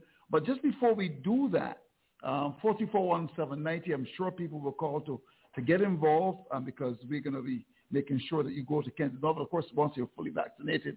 So you can give us a call because we've got the questions for you. But, Stephen, are you ready like Freddie in terms of the BCA, in terms of preparations for these big games coming up? Good evening, Andrew. The preparations have been ongoing for quite a while, and we are as prepared as we can be with the games begin on Saturday. I would say that one of the key things is the social media blast that we at the Barbados Cricket Association in conjunction with CWI are trying to sensitize persons to the do's and don'ts when they come to Kensington. Persons need to appreciate that this is the first series that we are hosting in the West Indies that will be a long event, and that in itself is very important to note. Certainly, when we talk about being fully vaccinated, the information that's reached just means that you've received 2 jobs from the approved vaccinations that have been under the government of Barbados now for the last year and a half. So once you receive those 2 jobs, you are considered fully vaccinated. There were some queries coming in whether you need to have the booster, etc. We are just keeping it very simple based on the fact that you've received your two sticks. And one of the key things to understand too, Andrew, is that there's going to be a process. You're going to have your temperature taken upon arrival at the venue. You're then going to have a validation point. That validation point for locals as opposed to persons who are joining us from overseas. In the case of Barbadians, you know that we've been given a blue card, and we would have more often than not taken our national ID when we were getting vaccinated. So it's important for all patrons coming to Kensington to walk with that ID. Once you provide that ID and or blue card, you are going to be able then to be verified that you are fully vaccinated. And once you pass that validation point, you go then into the normal security check prior to entering the stadium. And part of the stand arrangement is very critical to understand that you'll be required to have that additional rapid antigen test taken. So you will have to prove vaccination status and then also have that rapid antigen test taken. The medical experts have said to us that typically what we are going to need is a situation where that rapid antigen test should be taken at least 24 hours prior to the actual event that you're going to. So it's key to understand that, and we want patrons to be aware too that once they come into the stadium, I know that earlier Dominic Warren would have been communicating it very much explicitly, but understand that once you are not within the same household, you could be a cousin, you could be an aunt, you could be a niece. Once you're not living in the same household, that you will not be allowed to sit together during the course of the 520 games at Kensington. Interesting. But of course, we want to give away a ticket or two. We already have a call on line 441790. I'm sure fans would want to go to Kensington Oval. And the first question: how many T20 international matches have been hosted at the Mecca to date? How many T20 international matches have been hosted at the Mecca to date? That is the question. Can we go to the telephones? We can to give away a ticket. Hello, welcome to Mason and Guest. Yeah, good night. How are you? Good night. Do you know the answer, sir? No, I didn't call for the ticket. Oh, you didn't call for the ticket. Well, this at this time we're trying to. My perspective on why West Indies losing. When Nicholas is living up his name, we got 4 runs. All right. So you can't expect nothing better there. I see. Interesting. But do you want to try winning a ticket though? How many T20 national matches have been hosted at the Mecca to date? You want to try? Okay, let's take another call. Let's try and sneak another one. We want to get these tickets out of the way. Hello, welcome, Mason and Guest. A ticket to go to Kensington. Hello, welcome. Hello, don't listen to your radio. Hello, welcome, Mason and Guest, 441790. Ticket to go to Kensington. Hello. Hello, caller. Stop listening to your radio. Talk to me. Oh, okay. We can take another call. Hello, welcome. Hello. Yeah, hello, welcome. Do you know the answer, caller? 13. Ooh, you're very close. Very, very close indeed. How many T20 international matches have been hosted at the region's Mecca? You said 30. We're going to give you another chance. You're very close. 14. Pardon me? 14. 14. That's correct. 14. That's the answer. Wonderful. Okay, we're going to have Ken Husband. He's going to take your name off air, and we'll be in contact with you to ensure that you get your ticket to go to Kensington Oval. So thank you very much indeed. Very much indeed. So, Stephen, you've got a winner already. Stephen? Yeah, that's really refreshing. And there will be, as you know, a second question, which I know you will communicate to the callers very shortly. Yeah. I just wanted to let everyone be aware as well that the opportunity for senior citizens would be this year that they can have that opportunity to get a 50% discount on each of the ticket prices that have been actually placed in the media. Obviously, this 50% does not apply to the party stand, but you do know senior citizens like to sit and watch cricket at different parts of the Kensington Oval. But that is what is being offered, that for persons with your national ID as opposed to in the past where you know that they were pretty much free tickets given. The senior citizens are being given that discounted rate of 50% for the T20 internationals coming up on Saturday. Wonderful. So the next question, we got several calls already.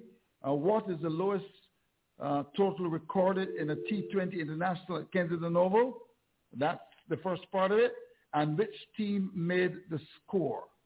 So, what is the lowest total recorded in a T20 international at Kensington Oval? And which team made that score? Can we go to the telephones, Ken? We can. Hello, welcome, Mason and guests.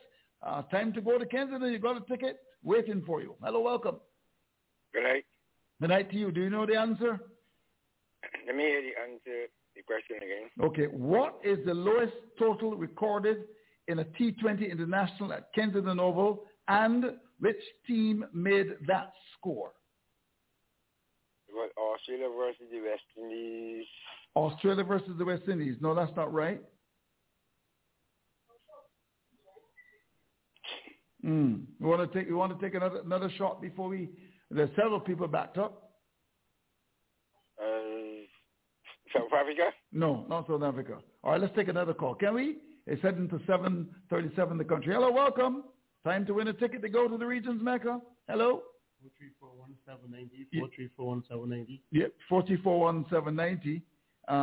It's maybe a pretty difficult one, but of course we will ensure that we get you to Kensington Oval to participate. We got a question. We got a call. Here we do. Hello, welcome.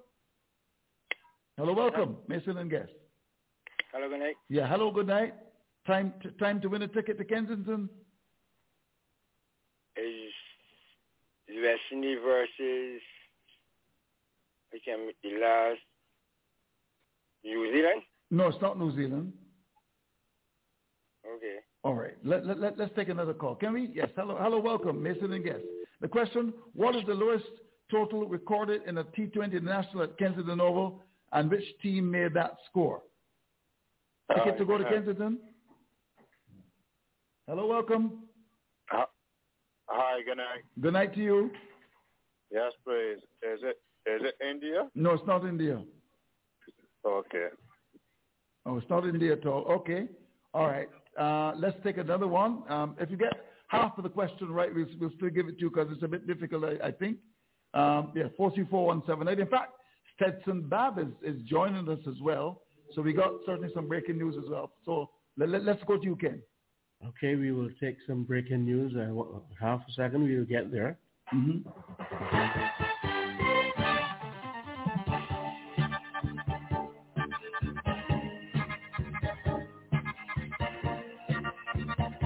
You're listening to Voice of Barbados, and now we have Mr. Stetson Bab, the head of our news department. He's got breaking news. Good evening to you, Stetson. Well, good evening to you, Ken. The High Court just a few seconds ago appeared to clear the way for elections to proceed tomorrow as scheduled. As you are aware, a motion had been filed in the High Court by the president of the Barbados Sovereignty Party, Philip Nathaniel Catlin.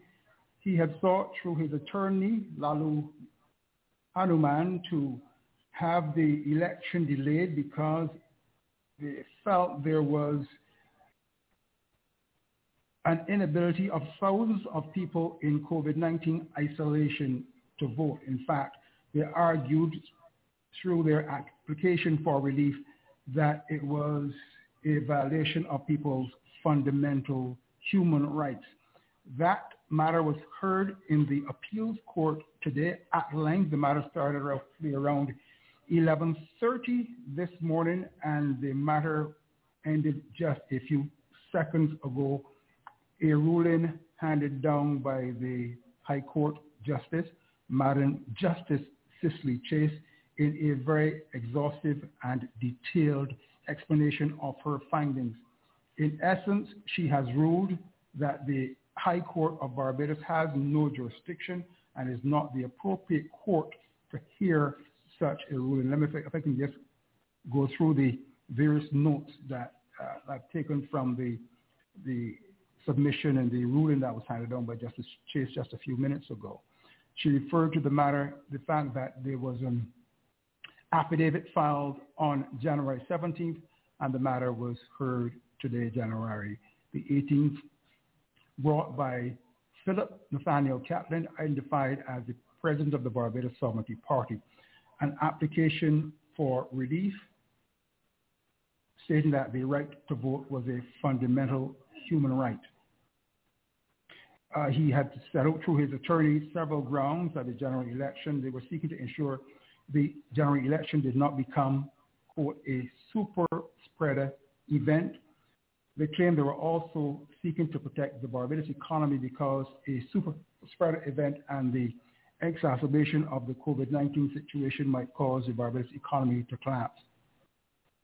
He had argued that he was hoping that provision would be made, as was done apparently in the Bahamas, to allow people in COVID-19 isolation to vote. He further argued that the inability of the thousands in COVID-19 isolation to vote would be the disenfranchisement of thousands of electors, their inability to exercise their franchise. Justice Chase submitted that the urgent application was not submitted according to the requirements and the rules, and that there was inadequate supporting documentation. In fact, she said there was the absence of documentation to show that human rights were violated.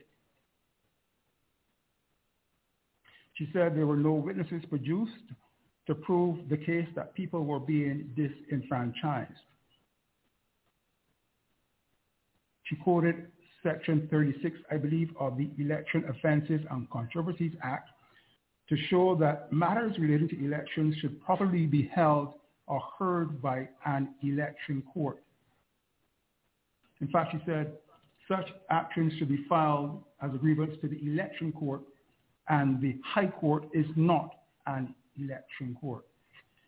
She further said the action was therefore inaccurately filed in the High Court, and she in the High Court was therefore not in a position to address and to determine the merits of that particular case.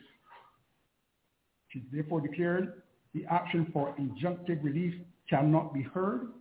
She said it was also filed hastily, and the High Court cannot entertain and make any ruling in such a case. Mm-hmm. That is Madam Justice Cicely Chase handing down a ruling just now minutes ago.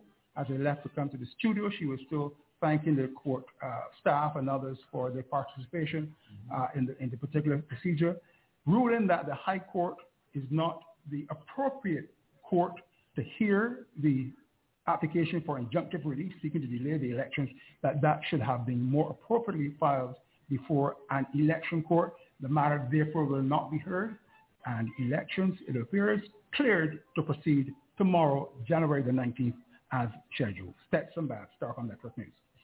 Thank you very kindly. Stetson Babb, always on the job, head of the news department here at Starcom Network. Thank you so very much for bringing us that information. And now we should return to Mason and guest, Andrew Mason here. Andrew, good evening to you again. Yeah, and we are clear to continue, aren't we? Are we clear to continue? I guess we're clear to continue. I just going to say, no comment, please. No comment at all. That may be considered campaigning. And we would never want to break the rules at Starcom. All right. So we are clear. Are we clear to go back? Yes, we are clear to continue. Yes, indeed. Well, Sir Andy's in yellow.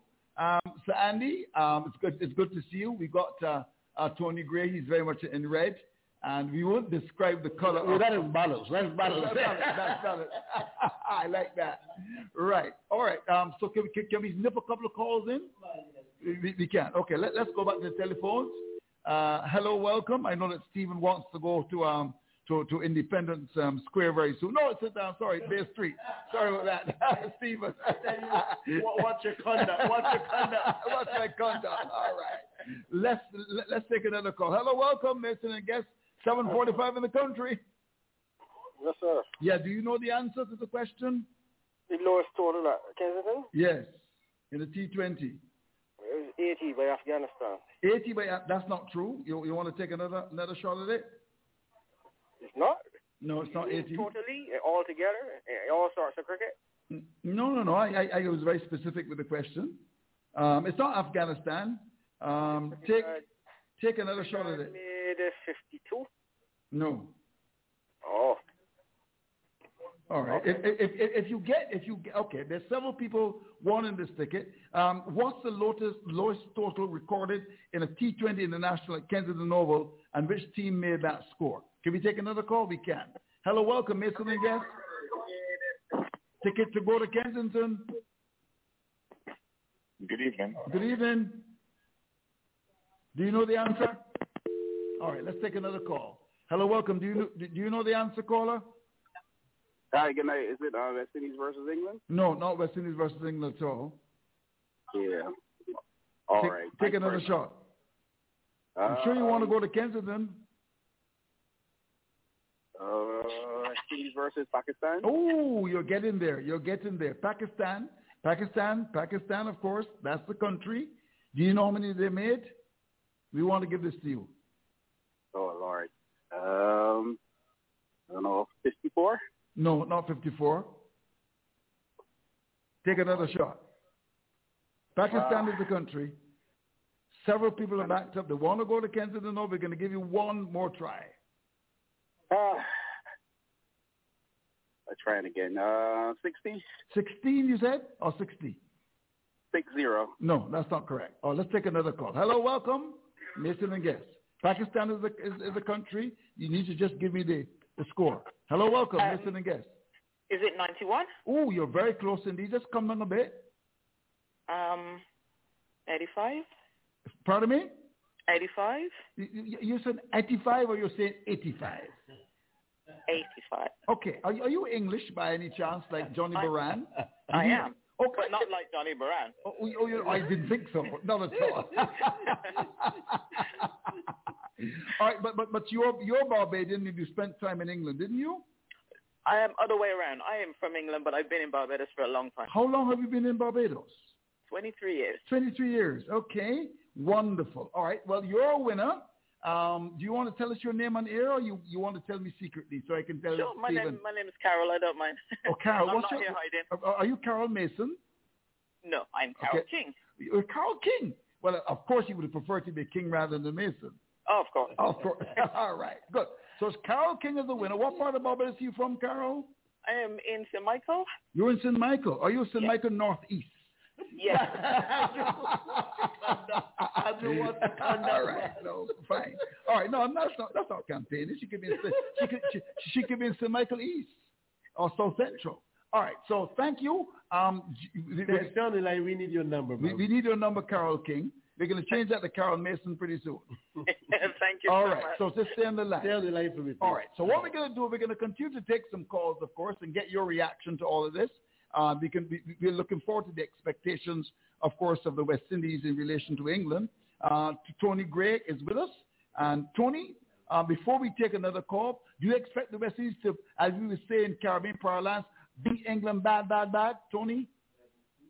Not really. I think that England has shown unequivocally that they're a very good white ball team. In fact, they're a better white ball team now than the red ball team. So we'll be up against a great challenge in England white ball team. But I expect some players to show what they're made of from the West Indies team. I'm looking forward to Pooran. Dominic Briggs is somebody I've had a lot of time for. I think that he's an excellent talent. And once nurtured in the right way, I think that he can be a future star for the West Indies team. Brandon King, I know that we have changed our approach to batting based on the selection that we have made after the World Cup. So we're not about power hitting again. We're about technically sound batsmen. We want them to look that way. We want to see rotational strikes. So I'm looking forward to see an improved batting performance, especially from the West Indies team against England. But it's not going to be easy because they're a well-ranked team and a well-oiled unit, and it's going to be very difficult. In a test match, obviously, England is going to be looking for revenge after that 4-0 defeat at the hands of Australia, and they're obviously looking to improve their red ball game. We'll have to look at the county game and make assessments of that. But they're coming here for revenge, and it's going to be very difficult because it is proven that our concentration levels are not great in the longer version or the longest version of the game. I see. Let's take another call. Hello. We're going to go to the telephones. Hello. Can we take another call? Several calls back up. Hello. Welcome, Mason and guests. Good night, Andrew. Yeah, good night to you. What are your expectations? On that question you asked us. No. You asked for the lowest score ever at 2020? Well, let me go back to the question. By the way, this was provided by Stephen Leslie. So the lowest score at 2020. He said, what is the lowest total recorded in a T20 international at Kensington Oval, and which team made that score? Right, the lowest score is by Afghanistan, which made 80 in the World Cup. They played against South Africa. That was in 20. I think that was in 2010. 2010. Stephen? Yeah. They made 80. Stephen? Where's Stephen? Has he gone hiding or has he gone campaigning? Stephen? I'm still very much here. It's clear what the caller said, and that information was provided to us today. So that's where I provide to you. So if a correction has to be made, we can correct it. Right, okay. If a person would have provided that info, we can provide an additional ticket right. to an individual who said 80 Afghanistan World Cup. Right, so this chap is going to get a ticket. Yes, yeah. Caller, thanks. Right, thank you very much for that, caller. We are going to. I'm going to lend. No, the script. The script. Okay, I thought you wanted to borrow my pen. No. Oh, because I know you have brand name pens. My pen costs about $1. So Ken is going to write your name down, and we will be in contact with you. We've got 3 winners now. There's another. I don't want to. I don't want to hold it because I want the first ticket, and I'm not saying you can't give me another one. Oh, this is Ryan. Is this Ryan Willoughby? Pardon me? You said you won the first ticket. The person. Yes, Andrew. It's me, Andrew. And I know my cricket, so I think I was able to get away with that. Okay. Well, not a problem. Of course, Keith Hole is listening to the show. He tends to turn on to Mason and Guest from as early as 6 o'clock. He can't wait for the show to start. So, of course, we're going to speak to Keith Holder on that. But thank you, Ryan. Let's try and sneak some more calls in. Hello, welcome, Mason and Guest. Hello, welcome, Mason and Guest. Not a problem. Of course, Keith. Hello, welcome, Mason and Guest. He tends to turn on. Yeah, I want to get on the program. Yeah, you're very much in the program. Yes, Mr. Mason. I want to make a couple of comments on the Sure. Cricket. I want to say that first thing is that I felt that Desmond Haynes should have been the coach of the West Indies cricket for quite a while now, and not only coach but chief selector. Should be one position, right. Coach, head coach, head selector, head chief head honcho. So you know when you fail, you get kicked out one time. So I don't know what Desmond can do now as chief selector to really improve our cricket. But anyhow, I'm glad for him nevertheless. Now moving off of that, I want to say that I think that until the West Indies start separated its team, until it starts to separate the team, and when it says separate, having cricketers specialize in particular forms of the cricket. Until that happens in our cricket, it started at one point and then it stopped. Until the West Indies go back to specializing in the different forms, the cricketers specialize in different forms and stop playing that any one of them can do anything. You know, we are going to keep losing all the time. We must do like England, what England has done, what Australia has done, India has done, in order to compete properly against these guys. We must do that. We cannot play with any different. Okay? And it's about time we get rid of Pollard. Pollard cannot defend. Pollard cannot hold his own as a batsman. Right. And it's the excuse that he's all this good captain, all this is a big joke. Pollard and some of the others that failed in that World Cup T20, them should be got rid of who select that side. So we waste a lot of time. We got to stop that and move on. and I look at our players more carefully as we pick how we select out the various forms of cricket. All right. Okay. Thank you very much indeed for your contribution.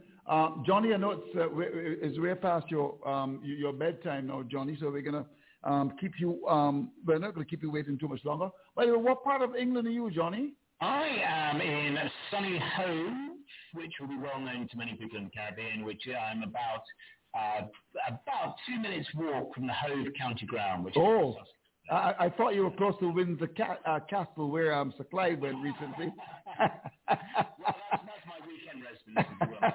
I would imagine. Now, before you go, what are your expectations? The West Indies have been very poor indeed. What do you expect from this T20 series, Johnny, before you go to bed? Yeah, it's a good question. I think England are a well-drilled side, and they've shown in pretty much every format of white ball cricket they've played in recent years, they're very tough to beat. They've been ranked 1 or 2 in both the 50-over game and the T20 game. I think they played a pretty good tournament away in the World T20, and as I mentioned before, it was sort of fairly not unlucky against New Zealand. They were certainly the right winners on the day, but they played a pretty good tournament up until that point. But as we know, the West Indies at home against England in pretty much all formats is a pretty compelling prospect. I mean, the last T20 series these two played in the Caribbean was a bit of a nonsense, to be perfectly honest, as we remember. I don't think that the West Indies made 100, did they, in 3 games? It was a very bizarre tournament. Right, it was.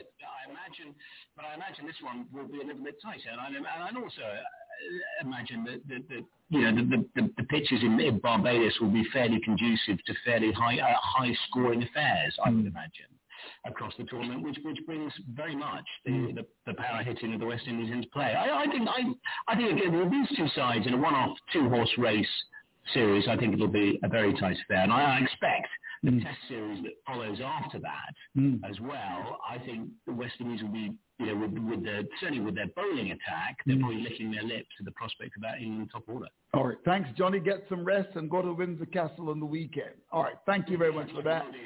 All right. Roland, you've never been there. I'm not sure that you will ever get there, Roland. If you do, then I may take over from Neil Motley as Prime Minister of Barbados. What are your expectations, Roland? I'm looking really for, West Indies bounce back, much more improved performances than we saw against Ireland. They may be forgiven for the fact that they haven't played for a little while, but even though the performances were not up to scratch, I would certainly be hoping that these 5 matches they put in a much better showing, and some players really cement their places in the World Cup squad later on in the year. If they win the series, then that's a bonus as well. Right. But I'm looking for good performances. Quick one before you go. What's the latest on Shane Dowrich? Have you spoken to him? Not of late, but I have spoken to him from time to time. Shane has been back. He's training and everything with the team. So, really, for Shane, he's got to really wait until cricket starts in February to stake his claim again. There's no cricket being played, so there's very little that he can do to enhance his chances of playing in the team. I don't think West Indies would pick someone who hasn't played cricket for a year. So I think he's got to start in February, get some performances under his belt, and then put the others under pressure. I agree. Now let's go to Tony Gray. Tony Gray just sent me a note saying the West Indies will win it 5-0. Is that right, Tony? Is that what you sent me a note saying, Tony? No, I didn't send you a note, Andrew. I think that it's going to be a struggle. I think that the West Indies team, based on the talent, the all-round talent, and some of the players' novelty item on the team, I think that they will be highly motivated to come up against, as I said, a well-oiled unit in England. I think that England will win 3-2. I'll give the West England will win 3-2. Yeah. England will win 3-2. We're going to leave pretty soon. Of course, we hear the music in the background. So, Andy, do you agree with that? England will win 3-2? Or Tony Gray's preparing for Carnival?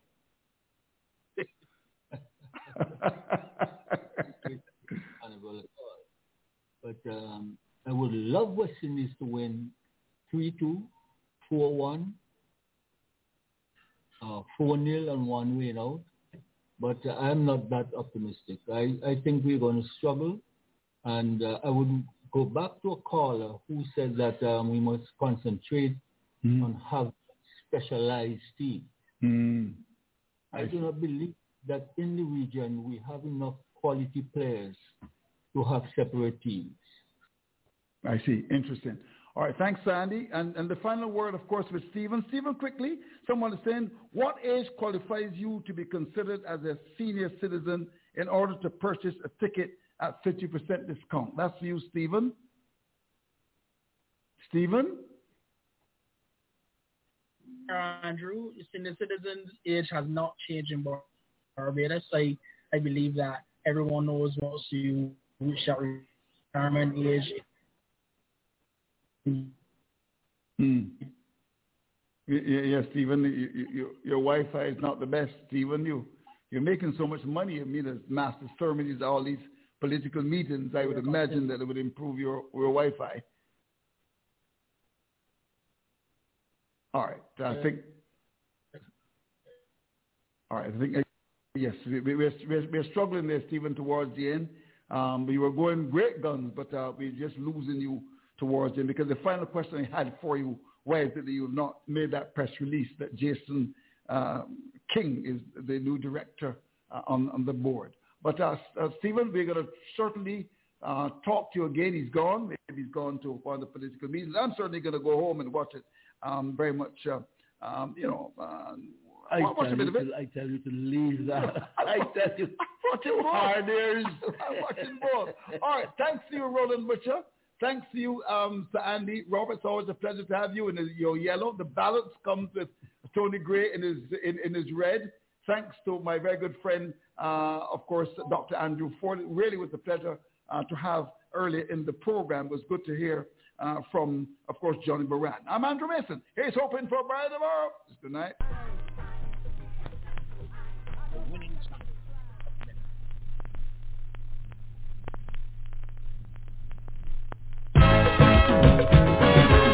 This is an SOS from the Trinidad. Location, 7 miles off the coast of Venezuela. SOS, SOS, Mayday, Mayday, Mayday. Help!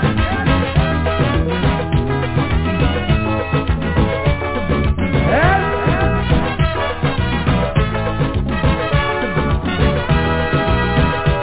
The Trinidad, I love the liner.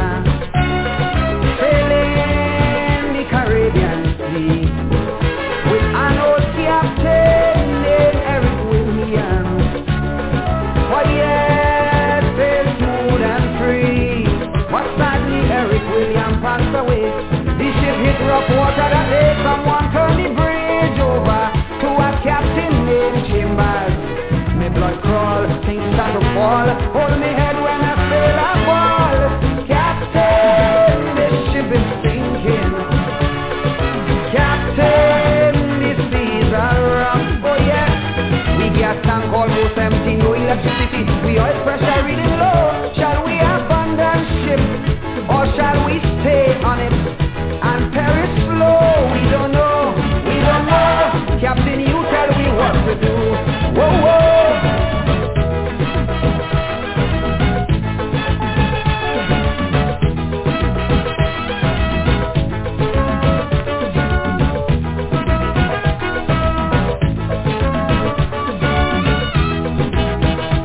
The Trinidad, oh, she was a beauty with wealth that's beautiful.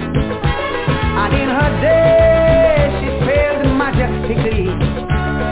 There were few in her class. Faithfully she fulfilled her sailor's need. Some were overpowered by greed, and so they pilfered slow. Some took by bulk and go. Now she looked dull, she's at a lull. She could barely sit on her hull. Captain, the ship is sinking. Captain, the seas are rough, oh yes. We got tank almost empty, no electricity. We oil pressure reading low. Shall we abandon ship or shall we stay on it and perish slow? We don't know, we don't know.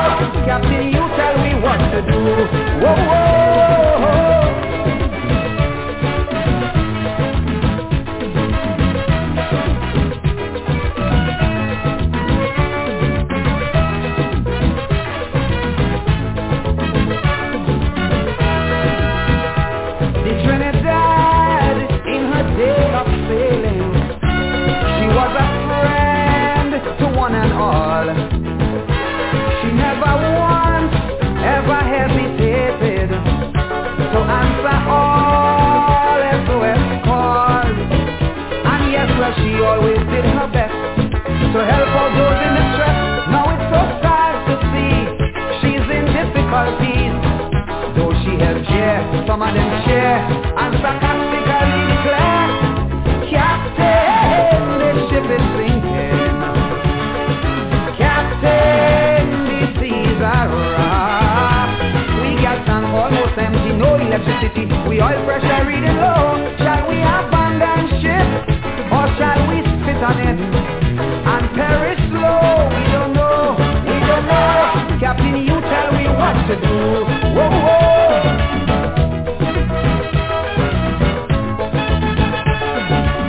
If only there was something I could have done to restore the credibility of this beautiful vessel. Money's no problem. Now there's a lot of fingers pointing, suspicion running strong. Who's to be blamed for all her failures? Who's to be blamed for doing her wrong? Now please remember I'm warning you, but to the air she had the same crew who hold the keys to her fault, so we know who's at fault. Now it's up to you, it's up to me to make her worthy to go back to sea. Captain, the ship is sinking. Captain, the seas are rough. Oh yes, we got tank almost empty, no electricity. We oil pressure reading low. Shall we abandon ship or shall we stay on it and perish slow? We don't know, we don't know. Captain, you tell me what to do. We don't know, we don't know. Captain, you tell me, oh, we don't know, we don't know. You tell me, oh, we don't know, we don't know. Put up a flag, oh gosh, we don't know. When we turn to the World Bank for help,